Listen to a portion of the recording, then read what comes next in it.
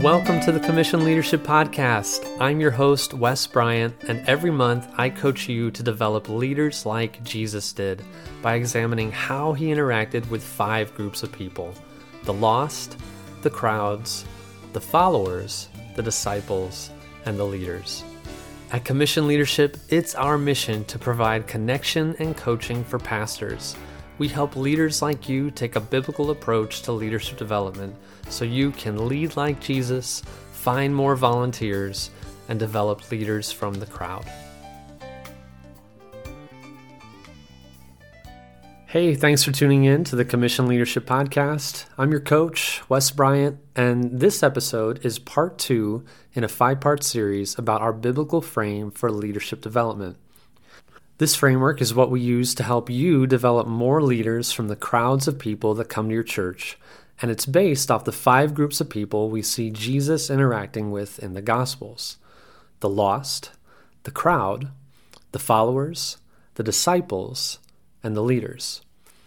In this series, I'm talking about some characteristics of each group, along with the primary movement we see them make towards Jesus, so you can identify which groups you're connecting with as a leader and where you want to get better. In the last episode, we talked about the lost. The lost are people who are far from Jesus, and we see over and over again in the Gospels that Jesus goes to unreached and overlooked people seeking and saving the lost. This is the starting point for discipleship, and as leaders, we must develop evangelists who can take the gospel to people and places that we can't reach. Today, we're talking about the second group in the framework, the crowd. We see an example of the crowd in Luke 4, verses 42 and 43, which says, "Now when day came, Jesus left and went to a secluded place, and the crowds were searching for him. And they came to him and tried to keep him from leaving them. But he said to them, 'I must also preach the kingdom of God to the other cities, because I was sent for this purpose.'" The crowd is probably my favorite group to talk about because it's definitely the most diverse. You have young and old, rich and poor, believers and skeptics. In fact, the crowd is where all of the other groups in the framework come together. The thing is, you can't tell who is lost, or a follower, or a disciple, or much less a leader just by looking at people in the crowd. In spite of their differences, though, people in the crowd all share one characteristic in common. Everyone in the crowd is seeking Jesus for something. However, not everyone has the same motives for coming to him. Some people want to listen to his teachings. Some people are hungry and just want a free meal. Others are looking for a miracle.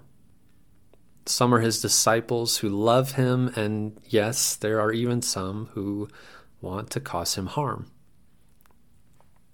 So while the common characteristic of everyone in the crowd is that they all want something from Jesus, the primary movement is this: the crowd gathers together. We see over and over in the Gospels that whenever the crowds get too big, Jesus steps away from the crowd to find solitude with the Father, teach his disciples, and seek the lost. But, and it's a big but, the crowd is needy and they're persistent. So even though Jesus takes time to step away from the crowd, because people in the crowd all want something from Jesus, they gather towards him again.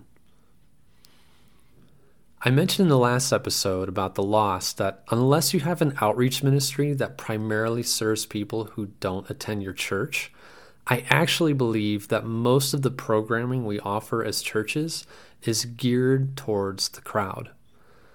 And let me say, this is not a critique as being right or wrong. It's just an observation based on what we've said so far. People in the crowd all want something from Jesus. So They gather towards him, and you can't tell where they are in their faith just by looking at the crowd.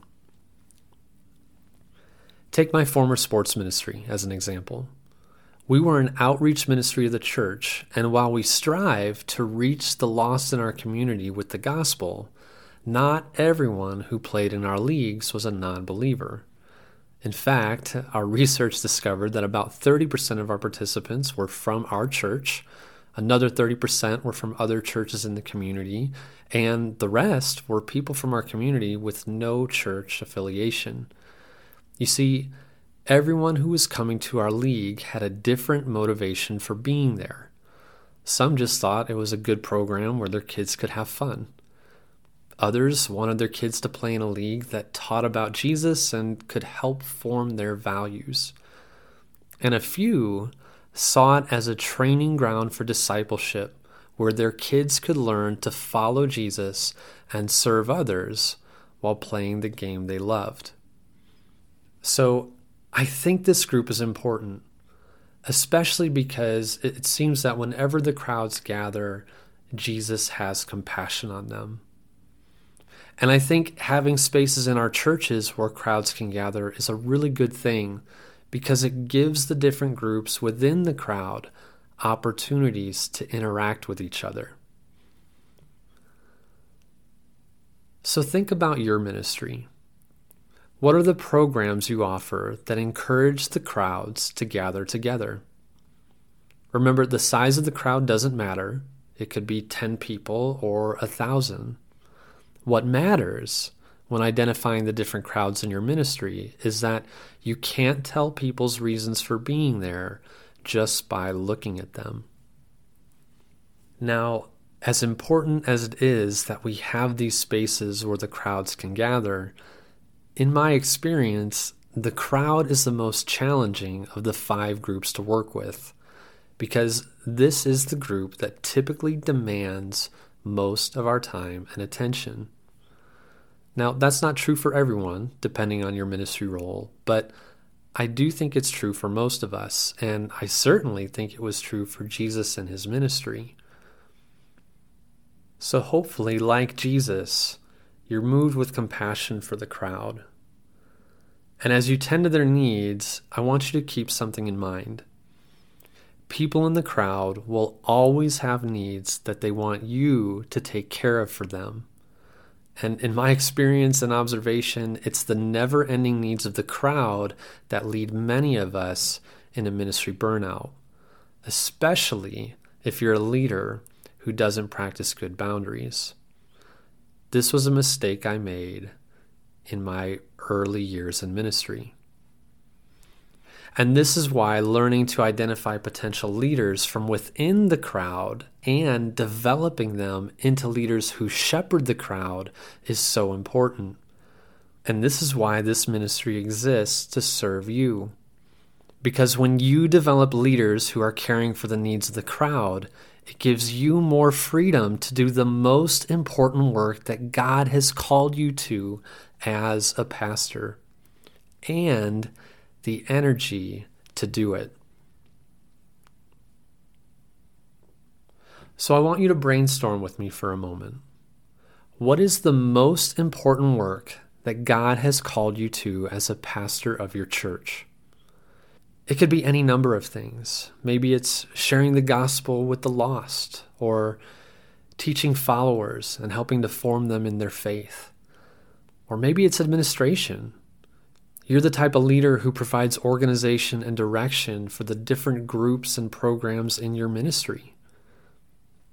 Take a few seconds and think about it. Now, on average, how much time do you spend in a week doing this most important work? If you're like I was early in ministry, it's probably less than you'd like it to be. So dream with me for a minute. What would happen if you had leaders in place in your ministry who were shepherding the needs of the crowd so that it doubled the amount of time you spent doing your most important work as a pastor?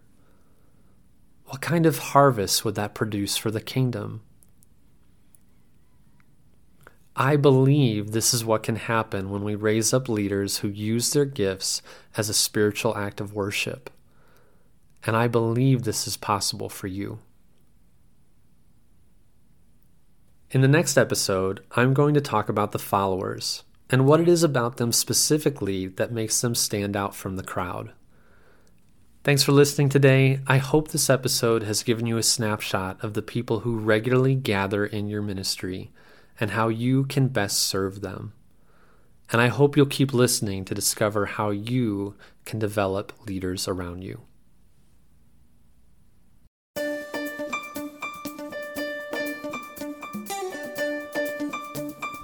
Thanks for listening to the Commission Leadership Podcast. If you're looking to connect with other pastoral leaders and find support to become a more Christ-like leader, I want to invite you to become one of our monthly members. Memberships start at just $10 a month, and not only do you get to be a part of a monthly group leadership cohort with 10 to 15 other pastors, you also get personal bi-monthly coaching sessions with me to break through your greatest challenges in leadership. Plus other great features like free podcasts behind the scenes, our monthly leadership newsletter, and discounts on every course we offer. And during our series on this biblical leadership framework, I'm offering a free limited-time trial membership to our listeners. Simply click the link in the description and let's make it our goal to develop as leaders together.